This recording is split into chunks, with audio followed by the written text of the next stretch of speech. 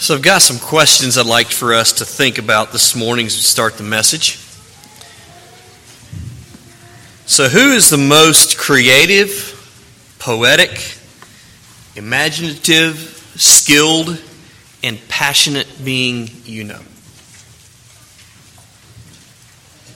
It has to be God. Who is very interested in your well-being, your joy, your peace, and your fulfillment in life? It is God. Who cares so much about you that He set an example of resting and recuperating and told us to follow it? It's God. Who created so much beauty and diversity in nature that we could spend our entire lives trying to discover it all and we still would only scratch the surface? It's God. Genesis 1:27 says, "So God created man in His own image. In the image of God created He him, male and female created He them." So think of the description we just talked about, and then realize that God made you in that image.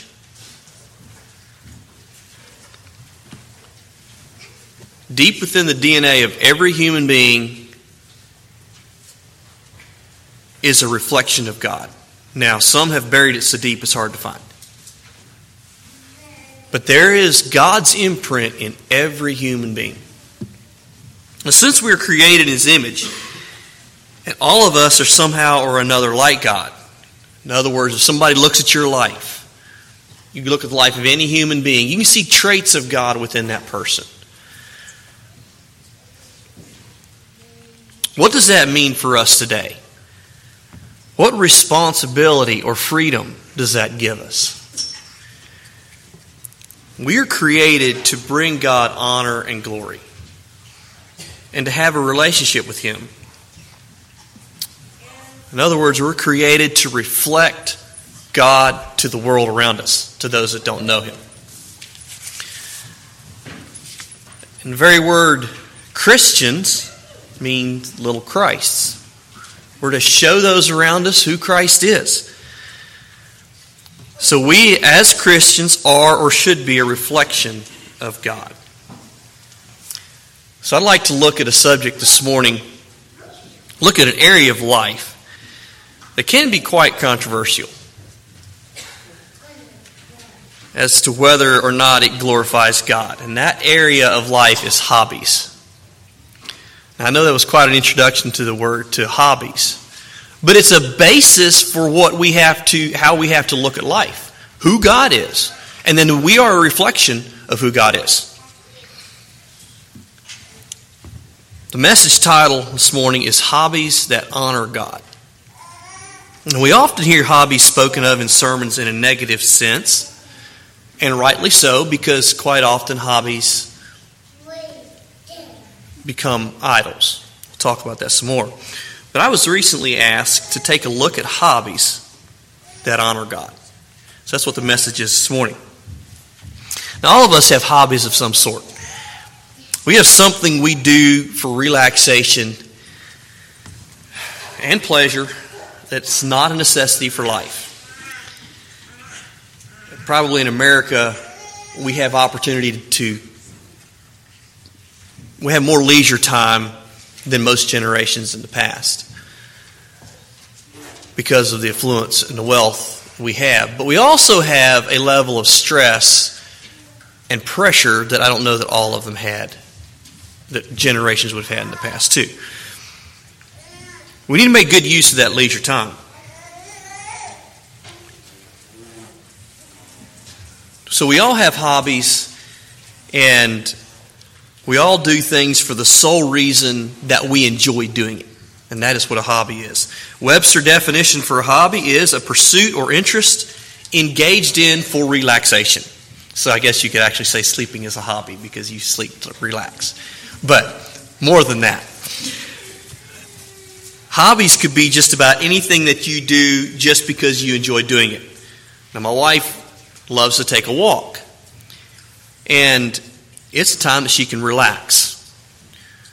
She enjoys nature. Quite often she'll tell me about the foxes, the deer, the different things she sees on this walk. She truly enjoys that. And quite often, where she goes, she gets to see some nature. Now, some would call it getting exercise, and some would not enjoy taking a walk at all because of the effort it takes and the time it takes. But to her, it's something she does as a way to relax. And by definition, that's a hobby. So, walking to her is a hobby. Now, I'd like to look this morning at both the pros and cons of hobbies. So I want to start with the negative. Get that behind us. How can hobbies be a bad thing? Now, most of the activities that we would class as a hobby are things that can consume too much of our time. And they can get in the way of things that are more important. I mean, it really doesn't matter what it is. If you're a guy and enjoy hunting too much, it takes too much of your time. Or would enjoy woodworking to the point that you're spending an overt amount of time in the shop working on a project that you should be spending with your family. It can, even though it's a great hobby, it's taking too much time. A housewife might spend too much time reading, or whatever. If it takes too much time, it's inappropriate. Hobbies tend to be self-centered pursuits because it's something I enjoy. And because of that little word self in there, these activities can very easily become something we worship. Now, I know that's a stretch for us to think of the fact that we would worship a hobby. But let me explain. Most of us would never think that we are worshiping a hobby. But do we give them extravagant admiration or devotion? Do we devote an extravagant amount of time, energy, or devotion to them? Do they cause us to do anything that dishonors God or takes away from our relationship with Him? If we do, we are worshiping them instead of Him. Definition number 3 in the Webster's for worship is extravagant respect, admiration, or devotion. So if a hobby gets an extravagant amount of your admiration, what did I just say? Respect or devotion from you, you are in a sense worshiping it. So if we allow something to take away from our relationship with God, no matter if it's hobbies, work, social life, possessions, anything, it has become an idol to us. And hobbies have led many away from God and into idolatry. And I want to say one of the first ways that happens is when a hobby keeps us from the church family, from meeting with the saints. That's first indication when we start giving up what is best in our lives for something that is good and we enjoy. We need to be careful that we don't let hobbies take away from what God would want in our lives. So when we look at hobbies from the negative point and how bad they can be, I mean, if it's something you can cause you to fall into idolatry, it's pretty bad, right? We might start to wonder if we should have any part in it. And I think that's why they get a bad rap sometimes. Maybe we should avoid hobbies altogether just so that they don't take us away from God. But I don't think that's quite so. The Bible gives us some clear direction on how to make sure our leisure time honors God. And if I was going to have a text verse for the message today, it would be this one. Colossians 3:17, and whatsoever you do, in word or deed, do all in the name of the Lord Jesus, giving thanks to God and the Father by Him. No matter what we do it to honor God. And if you're doing what you're doing in the name of the Lord Jesus, if that's your focus, you're probably going to want to honor, it's probably going to honor God. Will honor God. Let's do whatever we do. Hobbies is a subject we're talking about. But all of life with the focus of honoring God. So what are the good things about hobbies? Why should we have a hobby? Well, let's think back to why we were created and whose image we were created in. So our purpose in life is to honor and glorify God and to show the world around us who God is. But, as we all know, we are limited beings. That means we are not supernatural and only can do so much. Within that limited state, we are called to show those around us who God is. How do we do that? How do we reflect God to the world around us? So think back to the description of who God is that we talked about just a few minutes ago. God is creative. If you think with me to what God has created, the human mind cannot grasp the creativity of the mind of God. We can't get a hold of it. It's too big for us. 1 Corinthians 1, verses 27 to 29. You could turn there with me, if you would. 1 Corinthians 1, verses 27 to 29.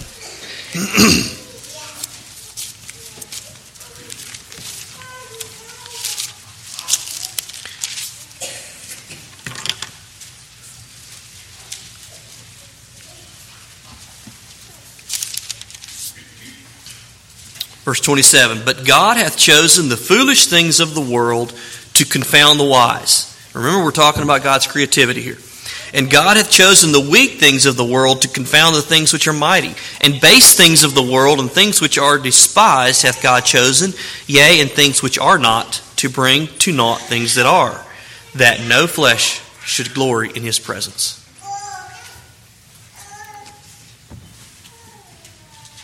What's a virus? It's almost impossible to see a virus. I think they do have a telescope you can actually see a virus gene now, whatever it is. But Paul's saying here that God has chosen things you can't even see to confound, things which are not, to bring naught things that are. In other words, something you can't see can kill you. God's chosen, made it that way, so that we don't raise our pride or think we know it all. That no flesh should glory in His presence. In our family devotions recently, we were reading about the wonders of God's creation.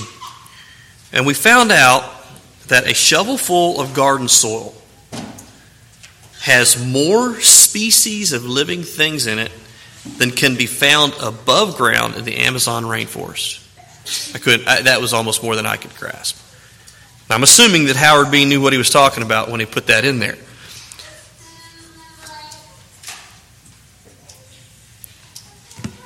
But the point is being made that a shovel full of dirt, looks dead to us. We can't even see it. But there's microorganisms, so many that it's more than you will find living above ground in the Amazon rainforest, in a shovel full of dirt.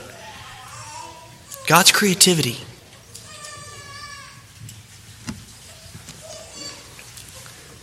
God in His creativity has chosen the tiniest and most intricate things to completely confound the wisest person. God is creative. All right, God is poetic. He's given mankind every language that is spoken. And poetry in some form is written in most, if not all, of those languages. It's a gift from God to express worship and praise. In fact, 6 books of the Bible are considered books of poetry. Now, I'm not going to tell you which ones they are. That's your homework. But there are 6 books that are considered poetry. And if you delve into the subject of biblical poetry, you're going to find poetry from the very first words that were spoken the very first written words that were written by the human race. In other words, the first words that Adam spoke were in poetic form. All the way through Scripture you find poetry. All the way into Revelation, there's poetry in Revelations. God is poetic. God is imaginative. Think back to the time before time, when there was no earth or solar system. There was nothing. That's how we understand it anyway. There was nothing. And God got to imagining, what could I make? In our craziest dreams, I know our dreams get, sometimes you have things you just, how in the world did I dream that? Our imagination has never come close to imagining the complexities of the solar system or the human nervous system. That's only two tiny systems that are out there. That was all a product of God's imagination and creativity. God is imaginative. God is skilled. Genesis 1:31, and God saw everything that He had made, and behold, it was very good. And the evening and the morning were the sixth day. What God does, He does right. He invests Himself in it. God is passionate. All through Scripture, we see God's passion coming through. When Adam and Eve fell, and God went to meet them in the garden, and He spoke to Adam and Eve about what they had done. He placed that curse on them. He cursed Adam and Eve. He cursed the serpent. And He cursed the dirt. Those curses still are in effect today, to some degree. All the way up through Scripture, Jesus' life here on earth, the passion that Jesus showed in life. You look at the end times, the prophecies of the end times, what's going to happen. I will, God said. He is passionate about how He feels. We see God's deep feelings and emotions coming throughout through Scripture everywhere. What He loves completely, and what He hates, He will destroy. It's coming. God is passionate. So what do these attributes of God have to do with our hobbies? Well, remember that man is limited. He is limited in time, energy, and ability. We can't do everything. We think we can sometimes. As we get older, we realize how weak we are and how we can't. We are limited. And as humans, for us to be creative, poetic, imaginative, skilled, and passionate, those are all things that don't come from a stressed out life. We need to do, if we want to be like God in those areas, we need to do the 3 R's. We need to rest, relax, and rejuvenate. Hobbies that truly honor God will help us do just that. Remember the old saying, all work and no play makes Jack a dull boy? That's the same for adults. We need to recreate. We need to do things, to take time in our schedule to relax and to refocus and to read a book or whatever it is that you enjoy doing to regenerate our minds and our spirits. God-honoring hobbies help us older boys and girls to not get dull. It's a fact. If we live a stressed out life, packing every minute full with work and stress, you're going to become dull. The human spirit cannot take that for so long. And you're not going to reflect these attributes of God to the world around you.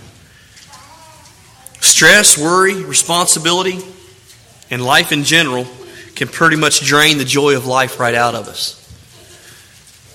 Luke 18, verse 17 says, Verily I say unto you, whosoever shall not receive the kingdom of God as a little child shall in no wise enter therein. What's a little child like? They're full of energy. They're full of joy. They're full of faith. They have a simple trust.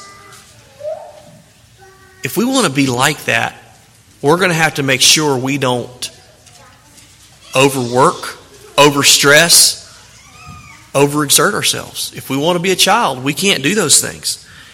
We need to take the time to do the 3 R's: rest, relax, and recreate. So what example did Jesus leave for us? What did he do that could be called a hobby today? Well, he fished, he sang, he walked, he sailed, he spent most of his life in woodworking, and once he even handcrafted a pretty gnarly whip. But most importantly, he spent time with his Father. He took time to rejuvenate his soul. So I don't know what all the hobbies are represented here today. Obviously, there's some of us enjoy hunting. Some of you like reading, sewing. Sewing for some is a job, sewing for some is a hobby. Personally, as most of you know, I enjoy hunting. For a good many years now, 4 other guys and myself go deep in the woods and back in the mountains, and we will spend several days hunting. Now, since I've joined that group, we've never killed a deer. But that's not the point.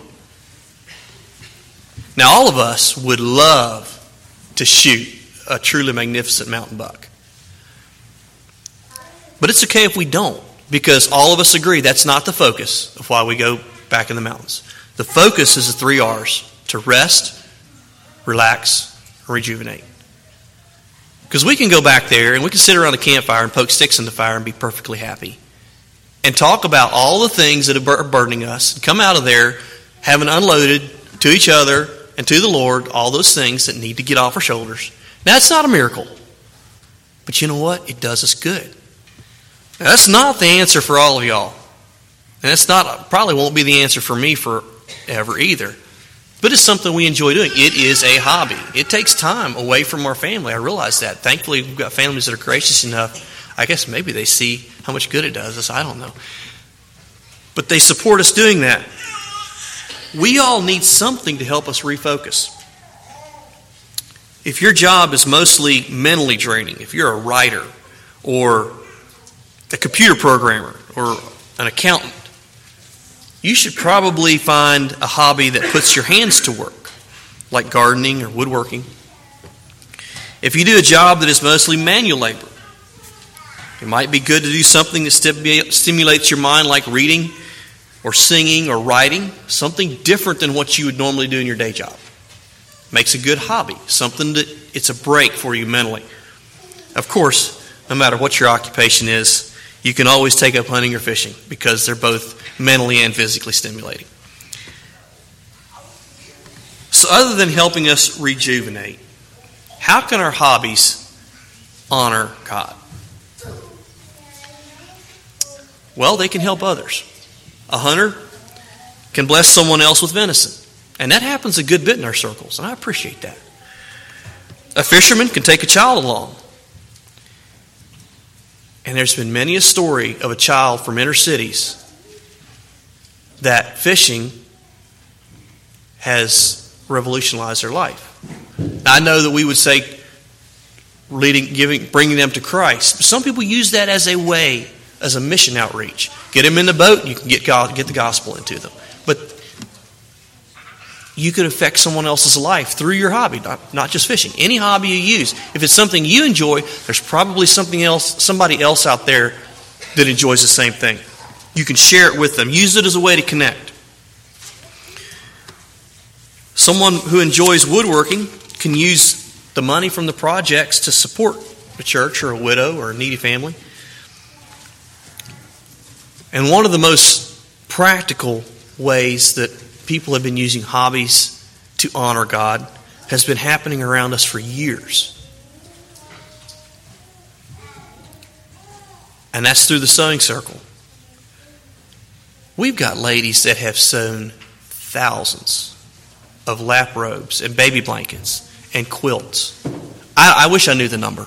I did hear the number of what one lady had done, and I was just blown away with how many, I think it was lap robes she was doing, had got sent around the world from her living room. A hobby that honors God, using our hobbies to meet basic needs of mankind.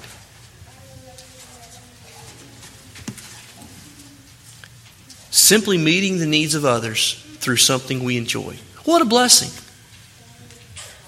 But even if our hobby does not directly affect someone else, reading doesn't directly affect someone else. Taking a walk in nature doesn't. That's basically something that I enjoy for me. Hiking, running. Does that mean they're less important? I say no. Because your life reflecting who God is to those around you is very important. We need to take care of God's temple. Your body is God's temple. We need to do the things it takes to take care of that temple. We must ask ourselves the question, what's the reason I am doing this? Is it so that I am more equipped to honor God, or is it for my own selfish interests? The motive behind anything we do in life controls whether it is honoring God or has become an idol. What are our hobbies doing? We could ask that about what is our work doing? What is our social life doing? What is all the things we do in life? What are they doing? Why do we do what we do? I'll leave you with this verse, 1 Corinthians 10:31. Whether therefore ye eat or drink or hike or walk or fish or hunt or read. No, it says, or whatsoever ye do. I think hobbies fits in there. Whether therefore ye eat or drink or whatsoever ye do, do all to the glory of God.